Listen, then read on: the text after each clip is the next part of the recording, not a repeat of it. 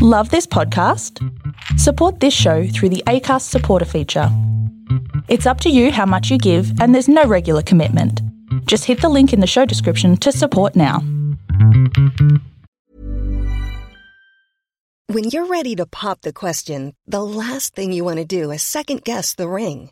At BlueNile.com, you can design a one-of-a-kind ring with the ease and convenience of shopping online. Choose your diamond and setting. When you find the one, you'll get it delivered right to your door. Go to BlueNile.com and use promo code LISTEN to get $50 off your purchase of $500 or more. That's code LISTEN at BlueNile.com for $50 off your purchase. BlueNile.com, code LISTEN. Do you miss the days when all the answers to life's big questions could be found in the juicy pages of Dolly Doctor? Sex, friendships, relationships, family, life stuff. Dolly gave us total honesty with zero judgment. We learned that it wasn't weird to masturbate, like a lot, and that periods can sometimes be tricky, unpredictable things. We talked about what to do when we had a crush on someone and how to get over relationship breakups. Having Dolly to turn to made all that teenage angst a bit more bearable. Adulthood was around the corner. We would all get our shit together, move to the city to become big-time businesswomen and sleep with Harrison Ford, like Melanie Griffiths in Working Girl. Was that just me? Life was happening. And then we all grew up and realised that everything is still confusing. Welcome to the Big Sister Hotline. Presented weekly by me, Clementine Ford, this is your place to ask all the questions you still don't know the answers to about sex, friendships, relationships, family, and life stuff, with the kind of frank advice you could expect to find from the person who loves you most, your big sister. Because life isn't easy, and sometimes we all need a big sister to call on. Hello, dear listeners, guys, gals, and non-binary pals. You're listening to the Big Sister Hotline, a weekly podcast offering frank, funny, and feminist advice on all the things that matter: life, love, and whether or not you should break up with your no-good Nick boyfriend. Spoiler, the answer is always yes. Thank you so much to everyone who's been sending in questions and also offering so many beautiful comments about the podcast. I'm so glad you're enjoying it because I have nothing else to do with my Fridays. And I'm really grateful to have something wholesome and positive to work on during global quarantine. I think there's something really reassuring in knowing that human desires, enjoyments, and even insecurities remain the same through most turmoil. Not even a global pandemic can quell our longing for love and happiness. So virtual hugs and elbow bumps for everyone. This is a unifying force, even if it doesn't feel like it. And if you do need some connection, advice, or even just to reach out and know that someone is there on the other side of the divide, you can email me on bigsisterhotline@gmail.com. Now, each week on the hotline, I'm joined by a very special guest who brings their own brand of big sister expertise to help answer your dilemmas, conundrums, and straight-up anxieties about life. And this week, I couldn't be happier to welcome one of Australia's, nay, the world's finest talents, a woman of so many different skills and abilities, not least of which is having incredible hair. A graduate from WAAPA, the Western Australian Academy of Performing Arts, she starred in All Saints, Winners and Losers, and the thrillingly feminist gothic tour de force of Judy and Punch. Her performance as Calamity Jane was described as unmissable, with the woman herself being called the pansexual butch of our dreams. She is the one, the only, Virginia Gay. Hello, Clementine Ford. How are you, my darling? Oh, I'm all the better for seeing you, Virginia Gay. How are you? What a thrill. What an absolute thrill. What a delight. God, I was listening to your podcast this morning. I was listening to the one with Jordan, and I was like, this is heaven. This is what we need in the world right now.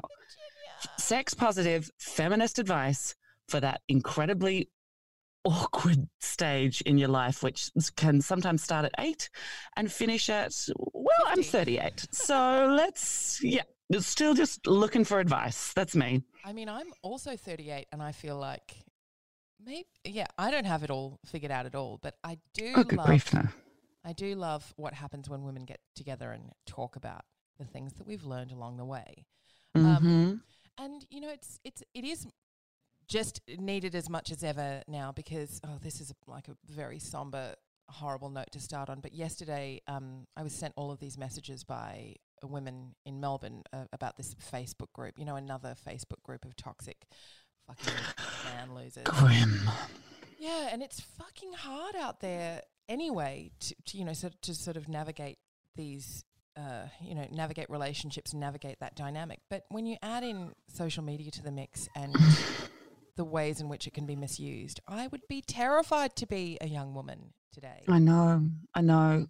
I mean, listen, there are things that I would do different about my 20s and my teenage years, but the idea of going back into that time in my life again and doing it again and also doing it with everyone with a camera phone, no thank you. Yeah. And also just not knowing who you can trust, I think is God, yeah. It's so undermining.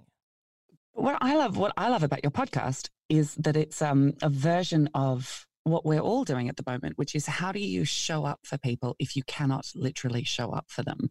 Like, what do you do in the world right now when you can't hug your friends and tell them it's all going to be all right and have a snotty cry all over each other?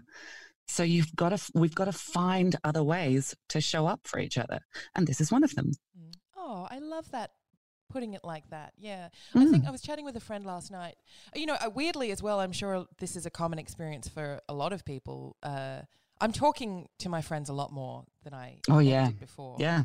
It's so easy it was previously so easy to allow life and obligations and work and everything else to kind of get in the way of catching up because you just felt so overwhelmed all the time.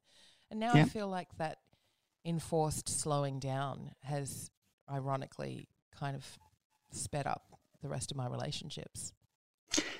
It's absolutely right?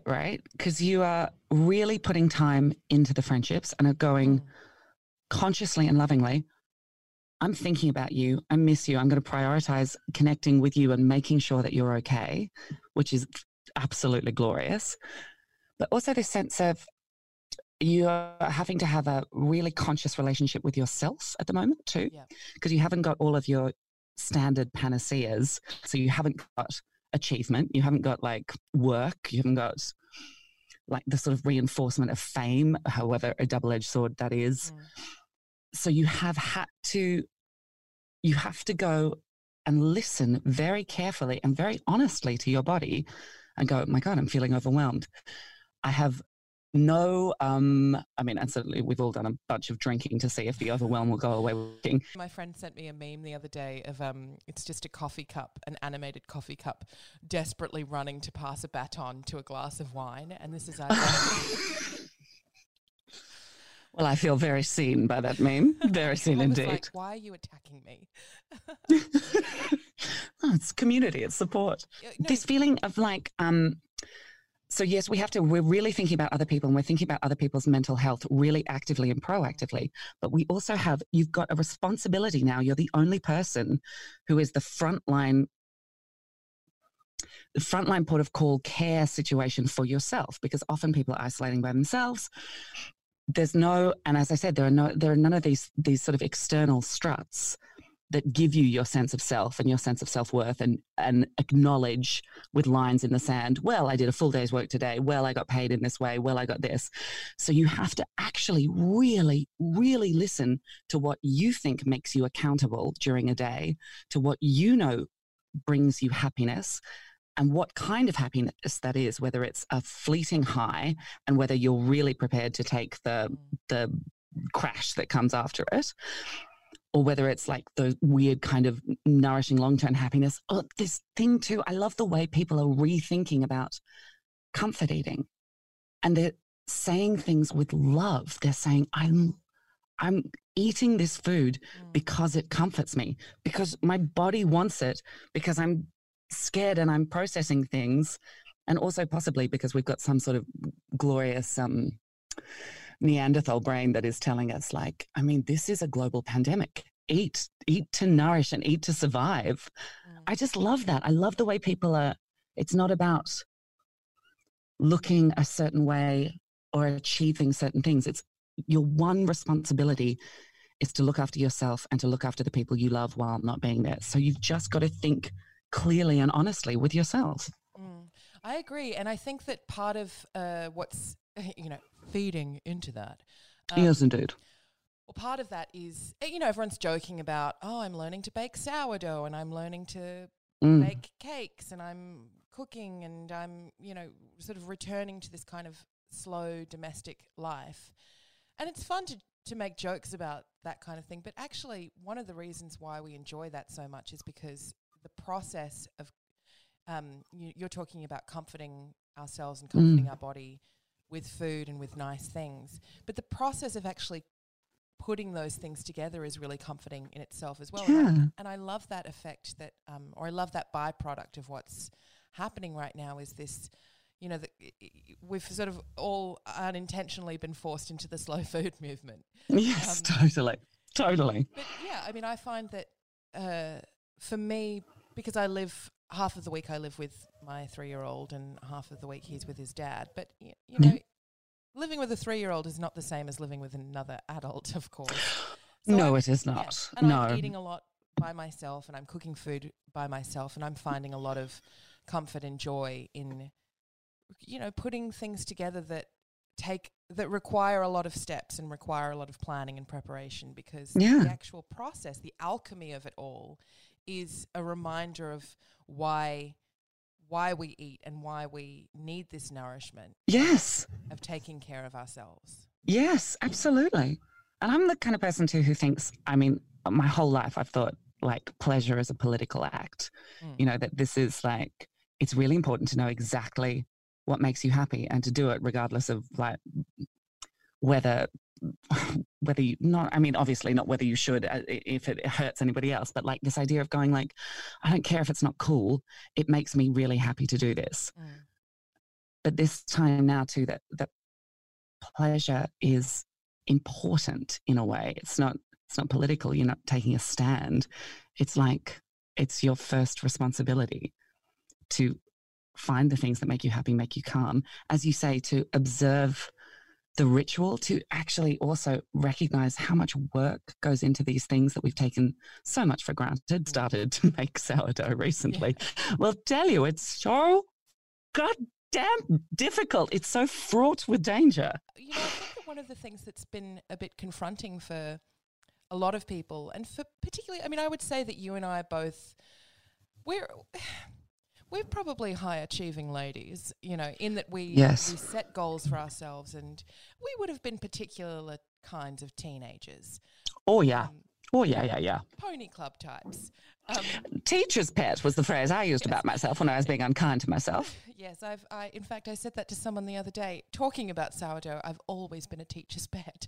Heaven.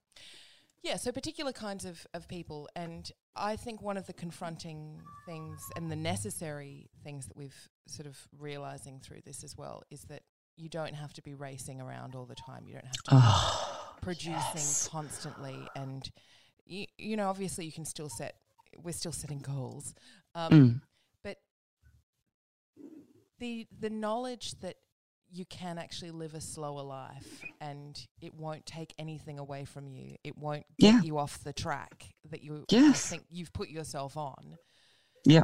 Is actually really liberating. Confronting at first, but liberating.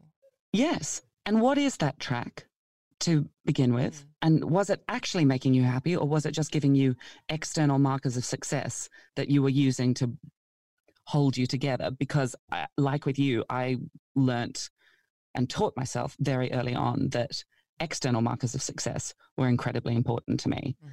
And they got really reinforced. And when you're the high achieving dame, absolutely, that was so important to me. So as that stuff falls away, and it's been falling away for me too, because I've been here in America. And so I have consciously walked away from a lot of things that absolutely used to hold me together. Work, yes. Fame, yes. My friends and my family, actually walking away from that. So going, and don't get me wrong, I became an absolute puddle for a couple of months where I was like, oh, I have no external struts to hold me together. And then to come through that and go, okay, so those were external struts. I can't rely on them coming back. I have no control over when or how they come back, work very particularly. So I've got to do internal structure for myself, because that's the one thing I can control in this situation. I can control my sense of my self-worth. And then you have to really ask yourself questions about what you know in your heart of hearts makes you feel valuable and loved and worthwhile. Because like, you have to talk about your love language. You have to think about like how you show up for people in the world and all that stuff too. And really this time very particularly right now, this pandemic, it's just given you so much space to observe your patterns and whether those patterns were actually serving you or whether they were something that was in place from old thinking or any number of other reasons. What are these patterns? Sorry, I was going to say things that you used as replacements for whatever it was that you felt you couldn't. I mean, I wonder if there's some crossover in your experience as, you know, particularly as a teenager, of thinking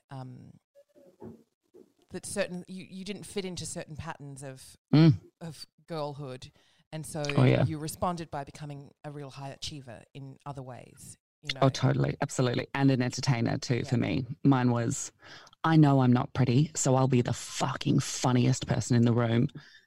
And I know that all of the language that you tell yourself as a teenager, I know I'm not fuckable, but like all of that. And all of the active work that you have to do to unlearn that and to really value yourself.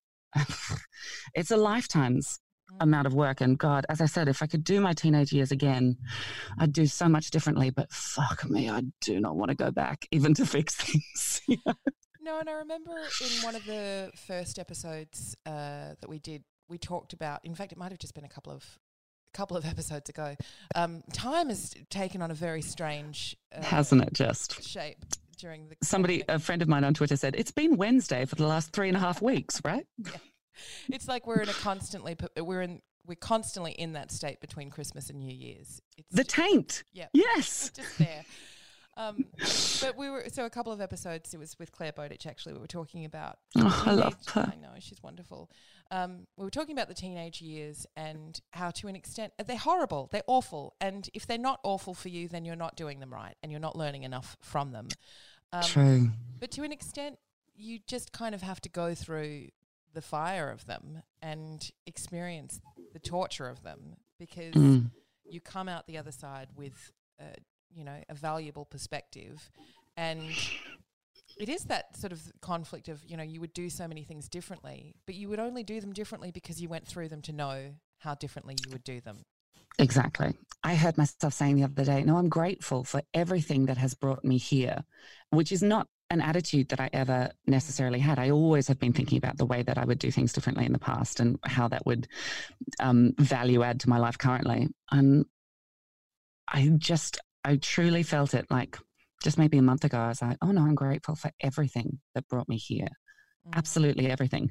This is also partly because you can hear my language change because I have just started meditation for the first time in my entire life.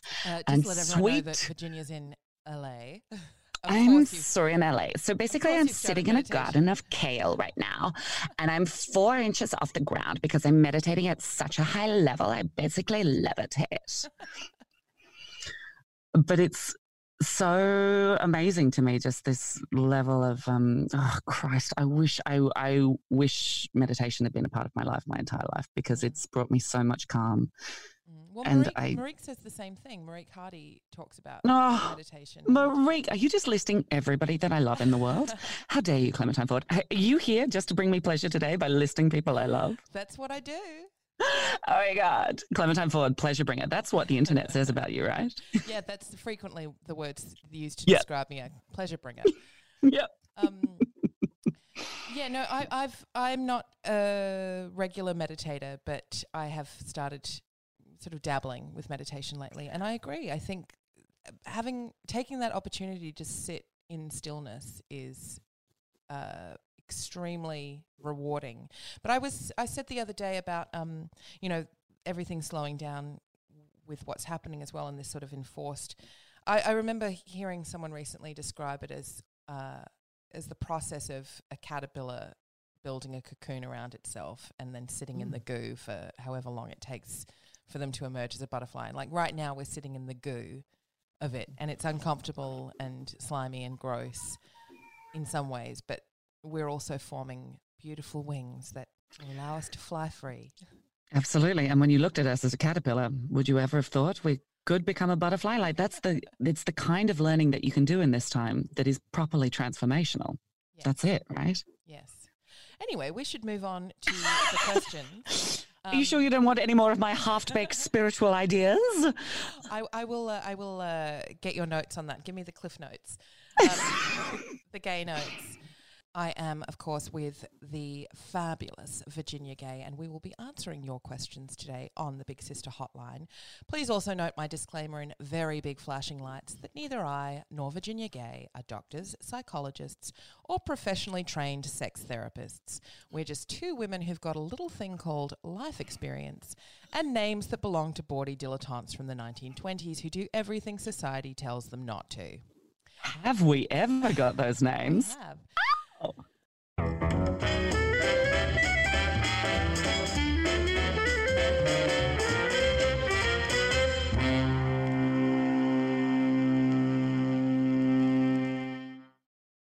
Uncomfortable employee writes, I'm not really okay with my boss saying things like, hey, doll, and hey, beautiful, every time he greets me.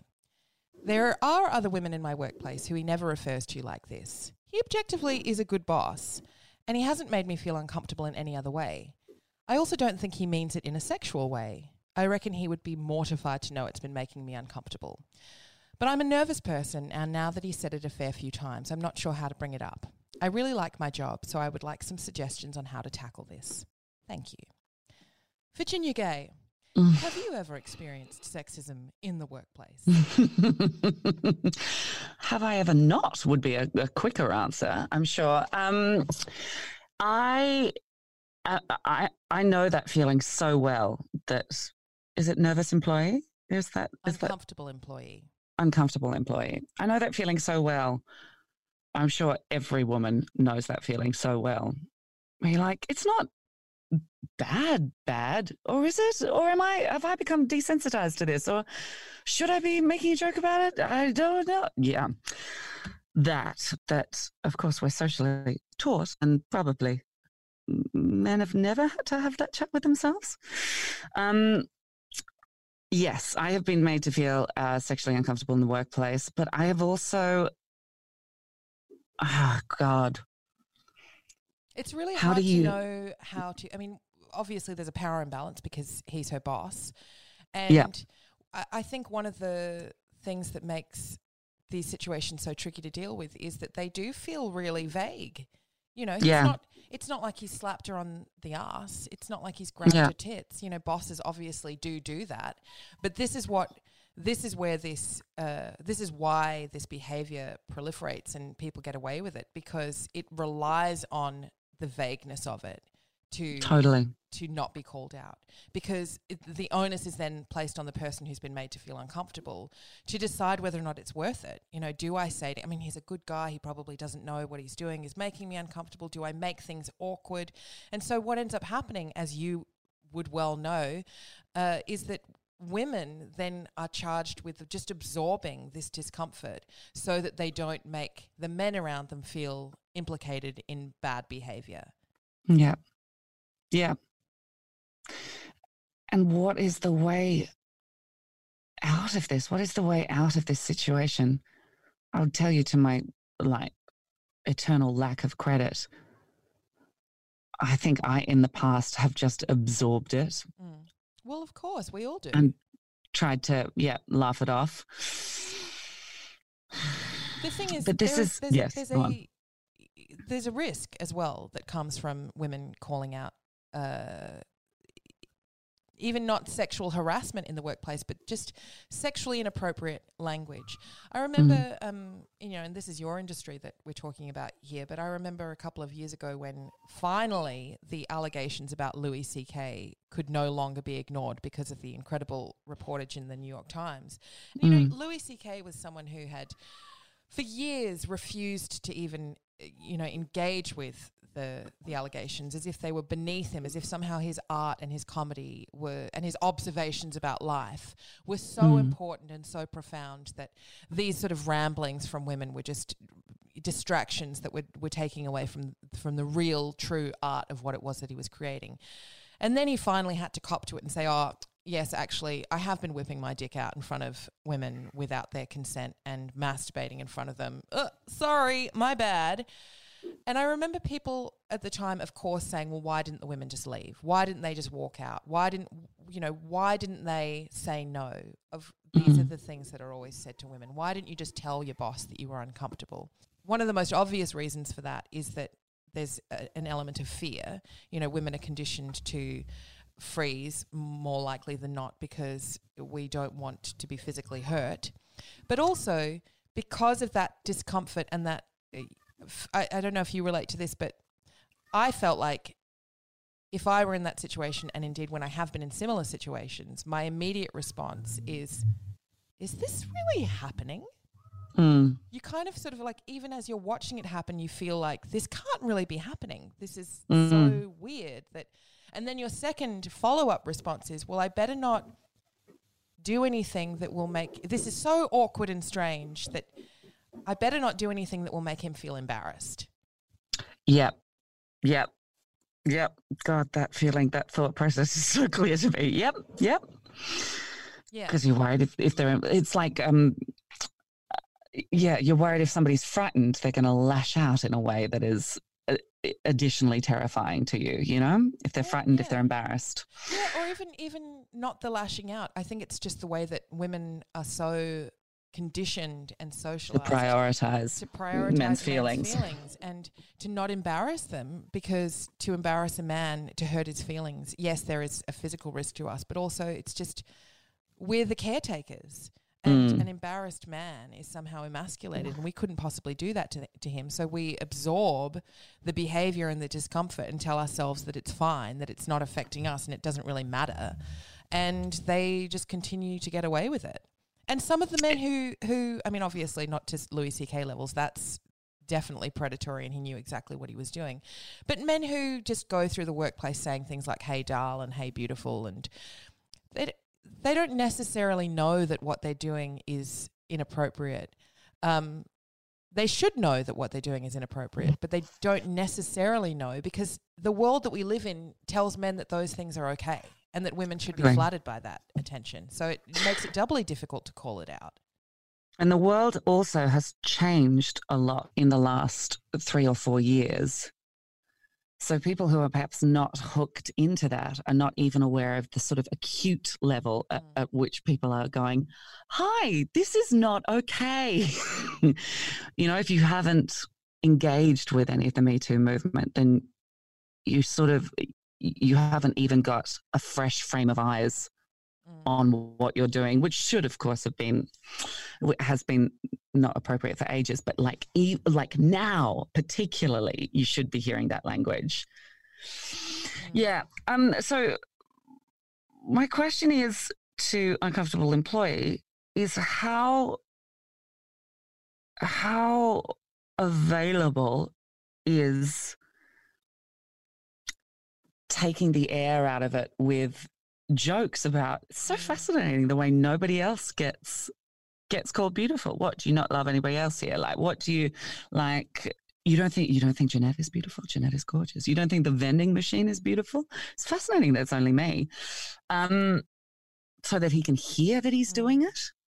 You know, it's definitely possible that it's so conditioned that they're not hearing it as inappropriate. They haven't got a framework around it that it's inappropriate. So letting them hear it with fresh ears, perhaps in a jokey way, so that we're doing all of that additional emotional labor. I agree. And one of the pieces of advice that I've offered for a long time to anyone who asks, how do I address sexism in a way that is kind of lighthearted, you know, or in a way that my friends will listen or that doesn't bring harm to me, is to use humor. So you say things like, oh, sorry, you just kind of waggle your finger around in your ear and you go, oh, sorry, I didn't hear that. I've just got a bit of sexism caught in my ear. Or you can ask someone, like, just totally play naive and say, I don't get it. Can you explain that joke to me? Or Good, that's nice. Yeah, or you ask them to explain why it's funny. I feel like I just want to kind of dig down a little bit as well into, because so many women listening to this will relate to this question and will have this experience. And it's very frustrating. We also have the experience of being completely overwhelmed by how difficult it is to articulate some of this discomfort, primarily because when we do articulate it or when we try, we're told that we're just overreacting. You know, well, he's just saying, hey, it's a compliment, if anything. Why don't you just take the compliment? And, you know, the thing is, and this is what I really want to remind everyone, it doesn't matter whether or not someone else would be okay with being called darling or beautiful. It doesn't matter whether or not someone else likes being yelled at from car windows or whether or not someone else enjoys having their ass grabbed in the pub. None of that matters. What matters is whether or not you like it, because you have the right to be able to say this is how I want to be treated and this is how I do not want to be treated, and I don't like that language. It makes me feel bad, or it makes me feel insecure, or it makes me feel whatever. We all have the right to say what it is that we will and will not accept. And I feel like one of the things that makes it so difficult to talk about is because whenever we do try, there's always what feels like a wall of people, mainly men, standing around and yelling at us and saying, no, you must accept this language, which of course makes the situation even worse for us. So maybe even if you can use humour, that's helpful. But if you feel like you have the kind of otherwise have the kind of relationship with your boss, you know, you say that he's a nice person and you don't think that he means it in a sexual way. If you feel like you could say to him, hey, look, I feel like we have a really good working relationship and I know you don't mean to make me feel this way, but it does make me feel a little bit uncomfortable, and I would prefer it if you tried very hard not to use that language around me. And, you know, I'm going to gently remind you every time you do so that you can kind of stamp the language out. And then the proof will be in how he responds to that. Yeah, totally. You'll see very much the measure of a man in how he responds to that.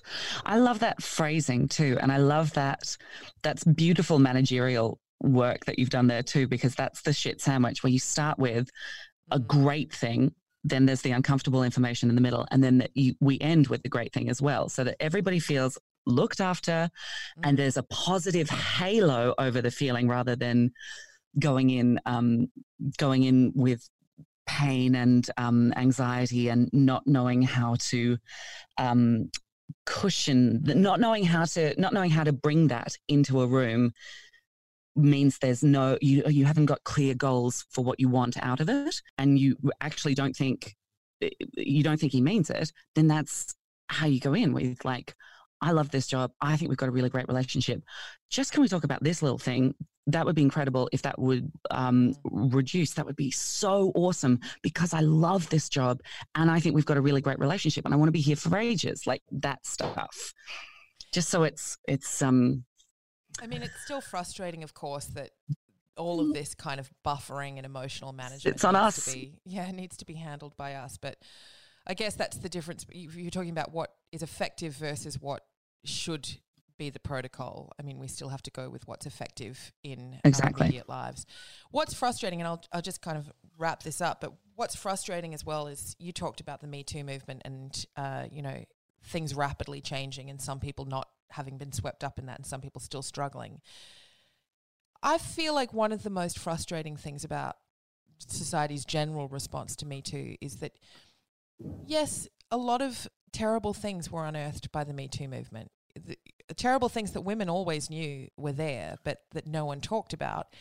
And within that, it's sort of a little bit like that sitting in the goo of the cocoon again, you know.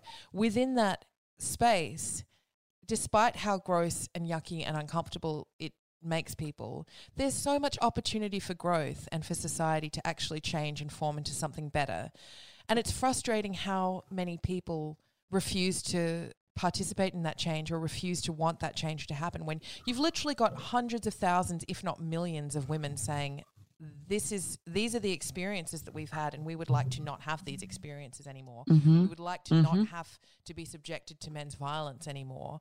And instead of men going, oh shit, that's like really fucking bad and we need to all be better. And actually, instead of men backing up what it is that they always tell us, which is, oh, well, we love women and we would never do anything to hurt them, so many of them instead choose, because it's a choice, choose to turn around and double down and dig their heels in and say, no, we have a right to behave this way. You're all just too sensitive, and we refuse to change. You don't have a right to have feelings in response to the way that we behave. Like, sorry. No. If you've got the right, then we have also the right to have the feelings.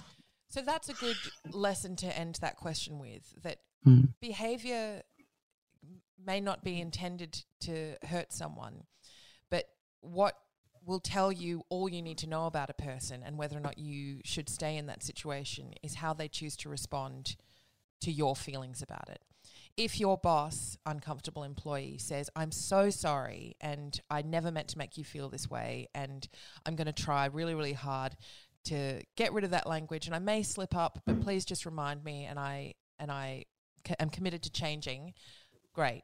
Then he's a good person who is trying to be a better person, or he's an person who's trying to be a better person. But if he insists that you're the one with the problem and that his behavior is fine and that you're just overreacting and that no one else has a problem with it, then you might have your answer about what to do.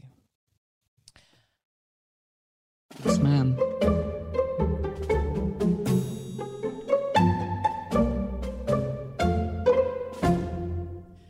Longing for More asks, I hope you're doing well. I am 17 and have been in a relationship with the same guy for about 1.5 years. It's a great relationship and we really connect well with each other. Despite this, I find myself wanting to have sex with other people because I have only ever had sex with him, and I feel like I'm missing out and experimenting with my sex life. I also am sure that he would never want to be in an open relationship. Would you be able to give me some advice, please? Well, of course, this is a reminder to all teenagers out there, including my past self as a teenager. You don't just experiment when you're a teenager. You don't just experiment when you're young. In fact, all of the best times I have had in my life, in beds and out of them, have been in my 30s. And it's about having a significant level of self-worth and awareness of what makes me happy. Means that I'm a better explorer of the rest of the world, basically. So don't feel like there's a time limit, a rush on things that you have to do when you're 17. If you're happy in the relationship right now, and it's also nourishing you in lots of ways, like if there's nothing pushing you away other than curiosity, like the curiosity is not going to go away. And also the curiosity is not going to be like, it's not going to dry up. The curiosity is a glorious, wonderful font that will keep on coming. And you've got so many years to meet hundreds, thousands of other people.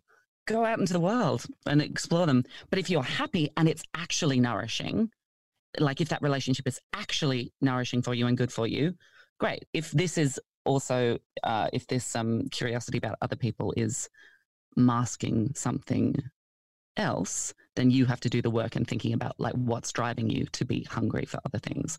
Is it just the desire for variety, or is it you're going, oh my God, I just really want to sleep with other people because I'm not getting this, I'm not getting this, I'm not getting this from this relationship. It's such a tricky one. And, you know, I'm the same, that the best times I've had in beds and out of beds have been in my 30s. And, life just keeps getting better and better. The more you know yourself and the more you come into your own power.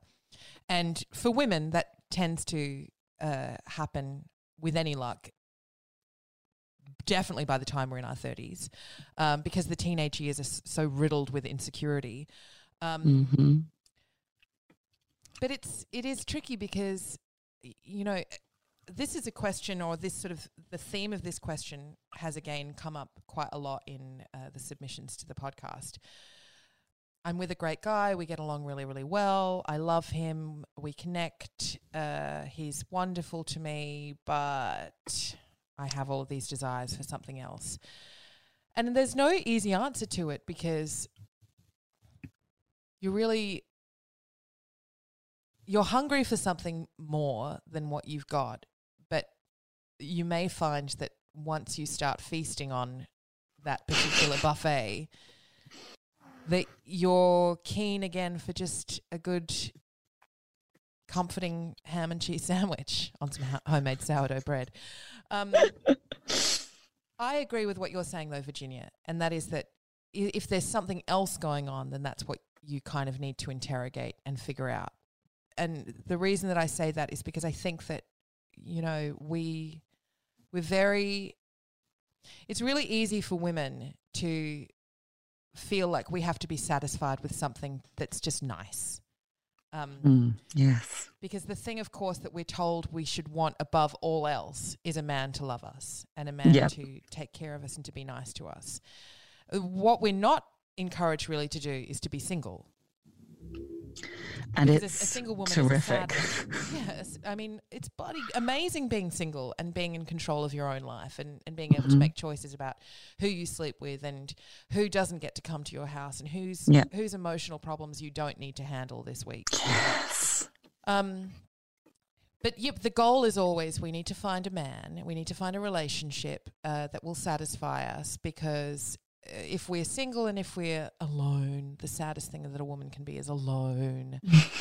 Then we're sort of just kind of drifting around with, you know, purposeless and just kind of like an atom making its way through the world, waiting to be picked up by something that will make it meaningful, you know? Yeah.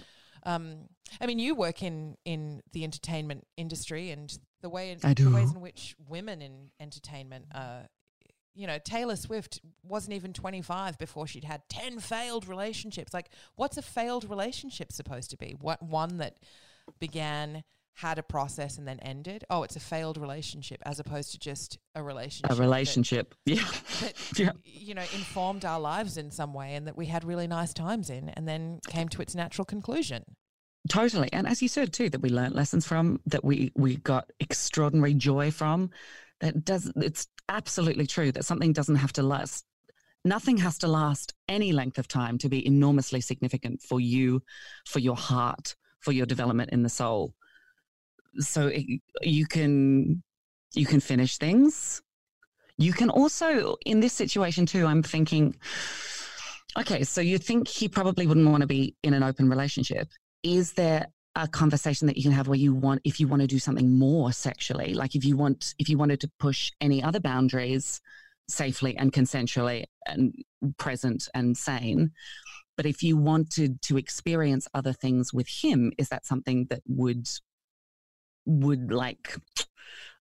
be of interest to either of you, basically? So, or is it very specifically the otherness is interesting? And your point too, Clementine, about the grass always being greener on the other side is certainly important in decision making. I also think that we need to remind or need to reassure longing for more that that feeling doesn't go away.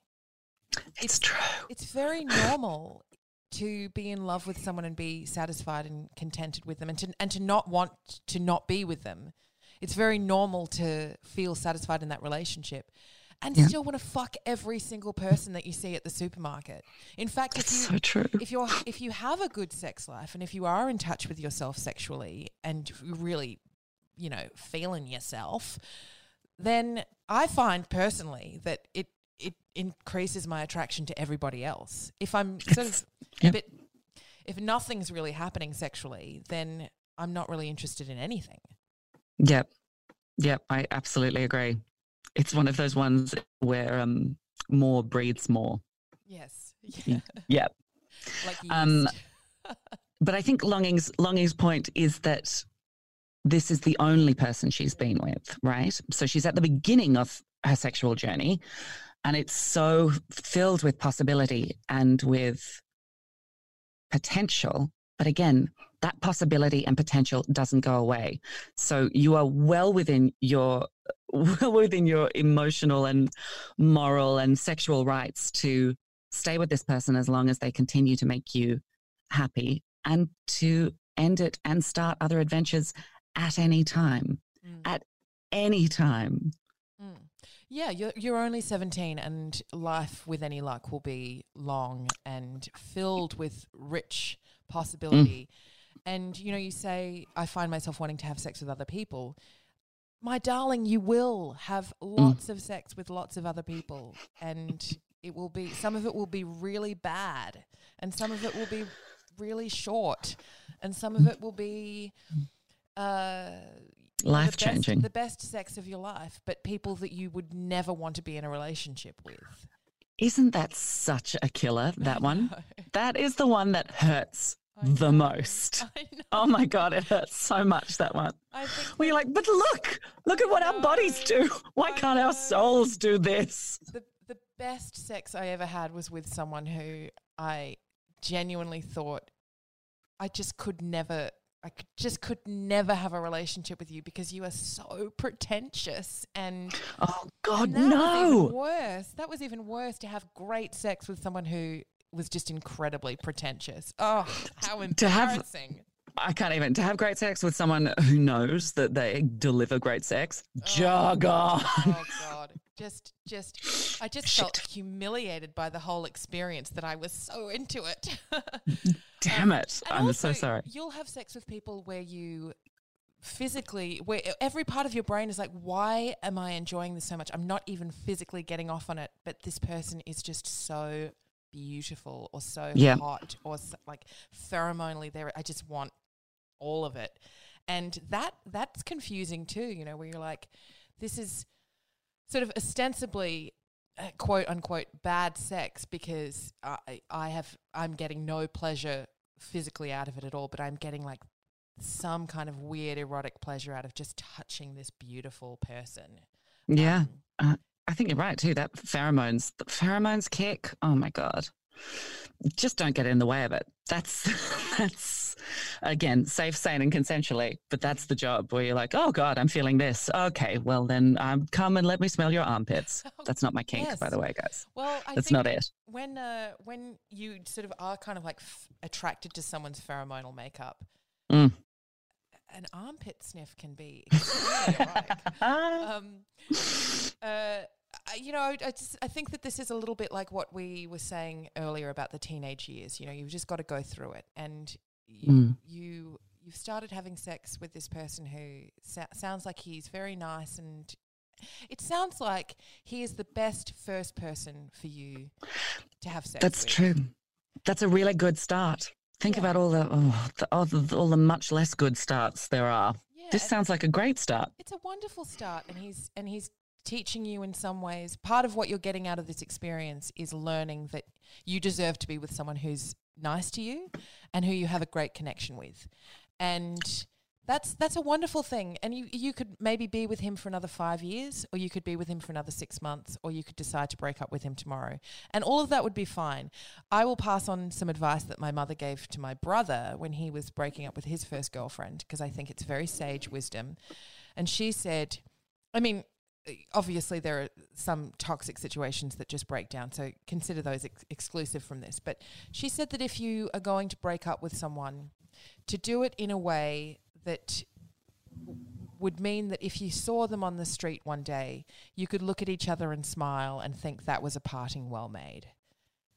Oh, that's really good. Isn't it good? It's so good. And I think that just whether or not you decide to go and explore greener pastures, or what certainly seems like it might be greener pastures, as long as you behave ethically and morally and treat this person who you've had such a wonderful time with, treat them and their heart with respect and with kindness and with gentleness, then nothing that you choose will be the wrong answer. True that.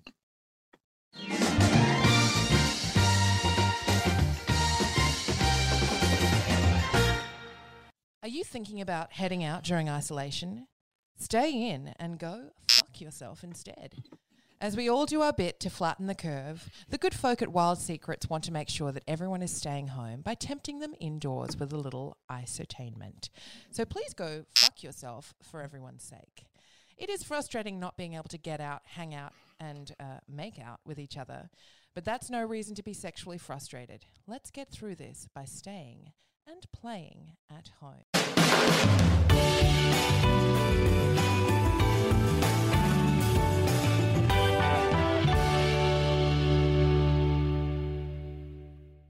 Confused asks, I'm in my late 20s and currently single. When I was 17, I started a long-term relationship which ended around the age of 26, with a lot of sadness and disappointment.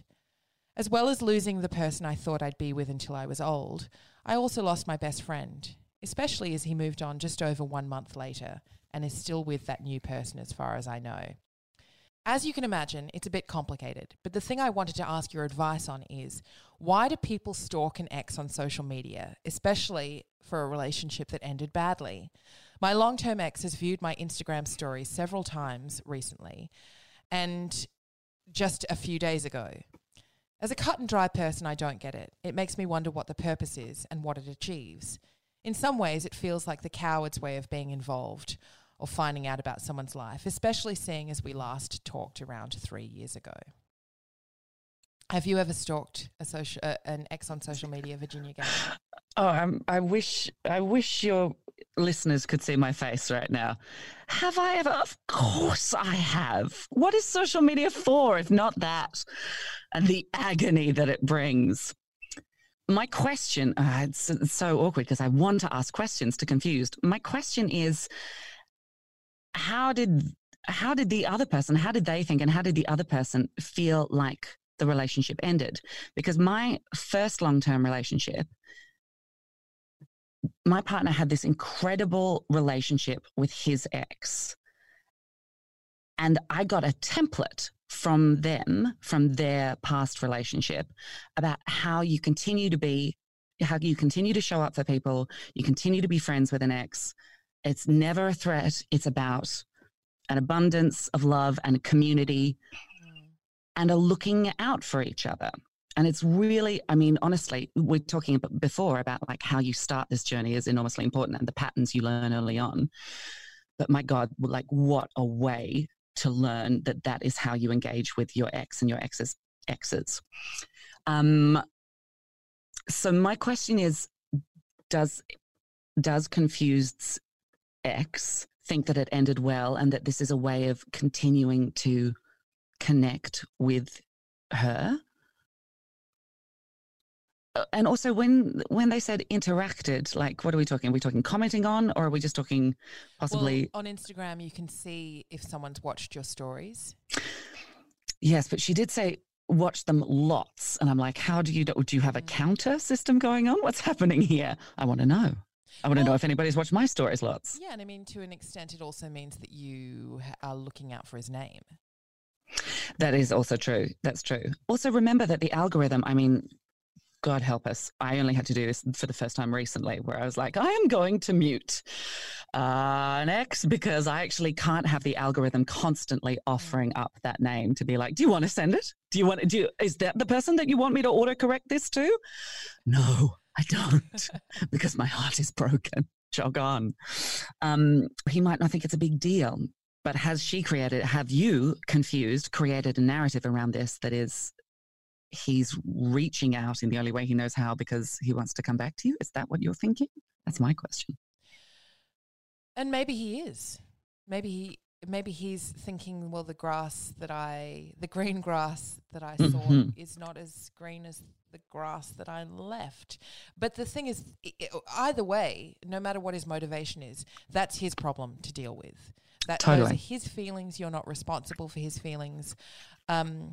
If you still harbour some resentment over how it ended, then I suggest you write a letter to him and don't send it.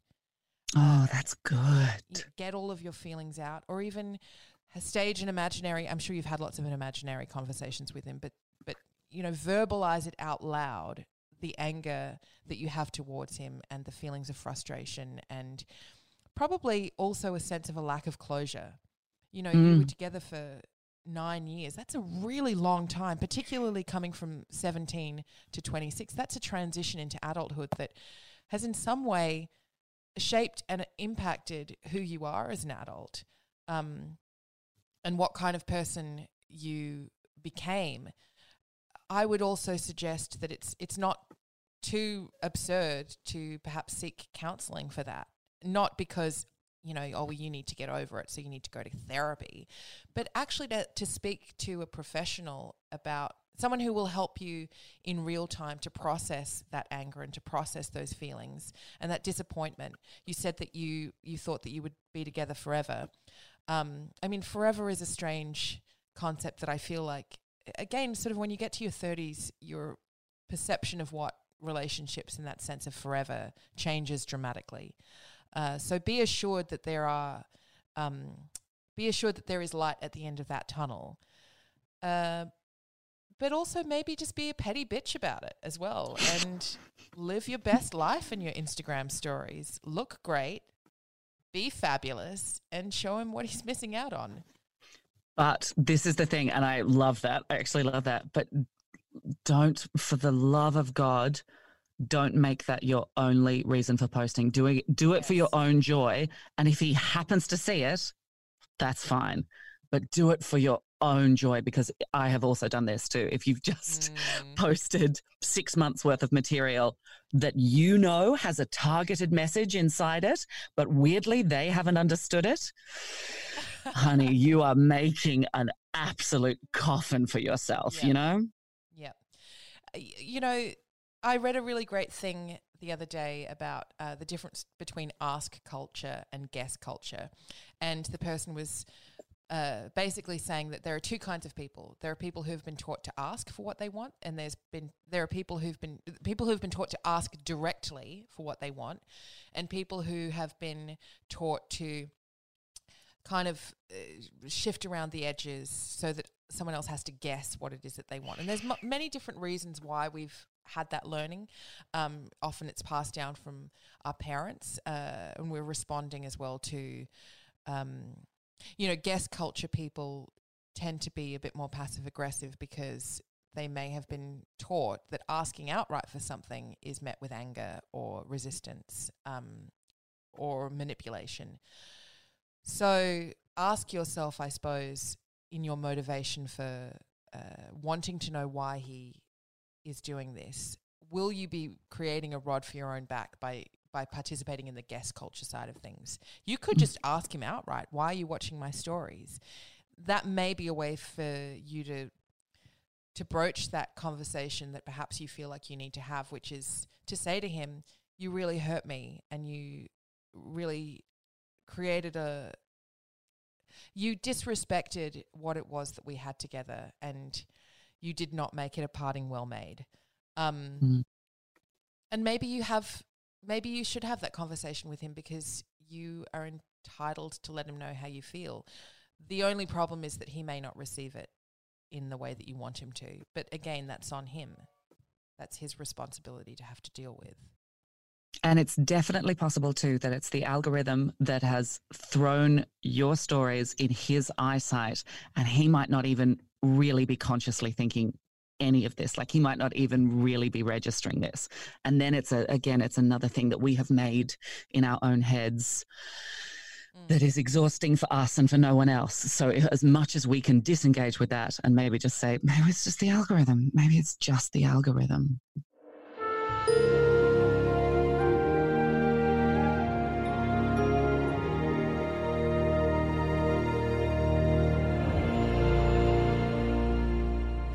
Virginia Gay, I love you.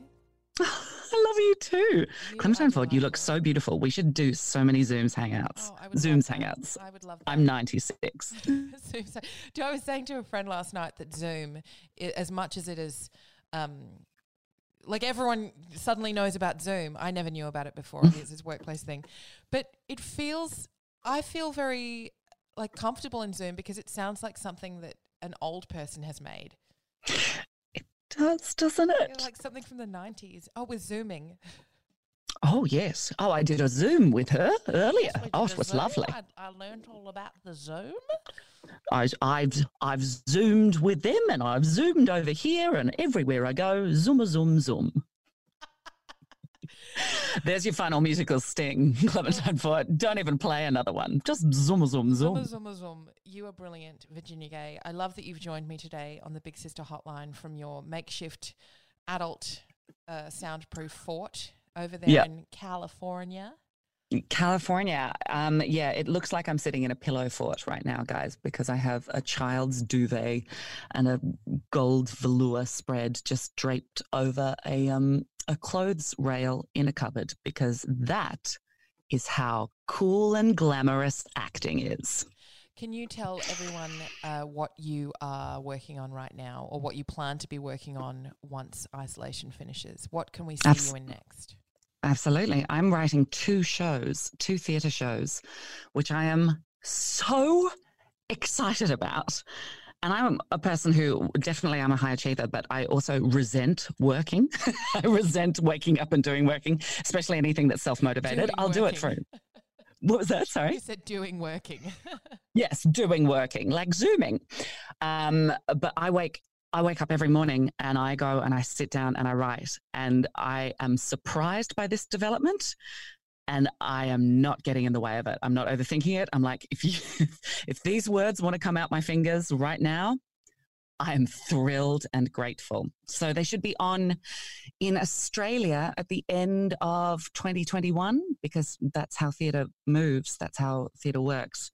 But I've noticed in myself, I pitched these shows a couple of months ago and there was interest then, but I have noticed in myself how much I want to be a part of getting the Australian art scene happy and working again. I want to be there to go like, here's a reason to come back to theatre, because live theatre is the best fucking feeling in the world. And sitting in the dark with a group of strangers, seeing people break their heart in front of you for your privilege, that is a thing that sitting alone watching Netflix at 4 a.m. cannot and will not give you. I actually, not one word of a lie, I actually just got chills while you were talking about that. I'm so thrilled. Because it's so true. And it's, you and I both have a lot of friends who are obviously being directly impacted by the inability to work right now. And to add insult to injury, the refusal to acknowledge and recognise the contribution that artists and creatives make to communities and to the world that we live in, by suggesting somehow that, well, their work is irrelevant, or they don't deserve to be properly financially taken care of alongside other quote unquote essential, participants, is just so insulting.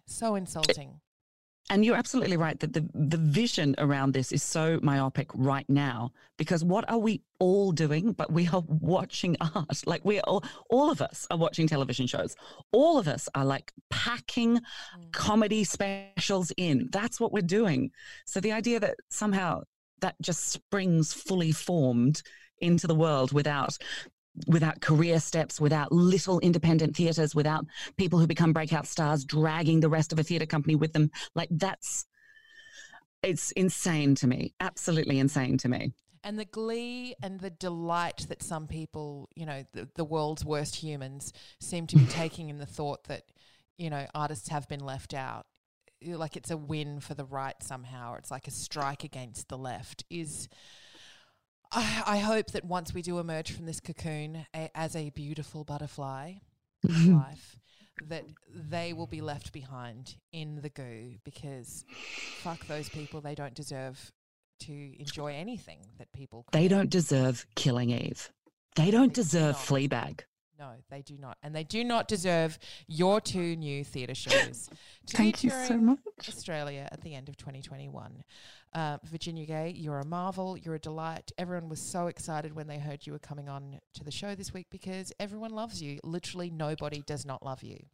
That's hilarious. I'm so thrilled. I hope I don't disappoint. I constantly, whenever I do a podcast, I'm always like, I hope I wasn't dull, mad, or like, worst of all, just completely insane and awful. Absolutely impossible. Definitely not. You've been listening to The Big Sister Hotline, a weekly advice podcast that delivers no-nonsense words with love from the kind of people you know have your back, your big sisters. You can find us on Apple Podcasts, Spotify, Podchaser, Google Podcasts, and everywhere else you look for great content. And you can also listen to all the back episodes. If you like it, please do consider leaving a review and rating it, because it definitely helps. Send your questions to bigsisterhotline@gmail.com or contact me directly on Instagram at Clementine_Ford. And you can support the ongoing making of the podcast at my Patreon, which is also Clementine Ford. There's no topic too thorny and no question too weird for the Big Sister Hotline. We're here for all the questions you don't want to ask your therapist, especially now that it has to be over Zoom. So contact us instead, the Big Sister Hotline. The phone lines are open.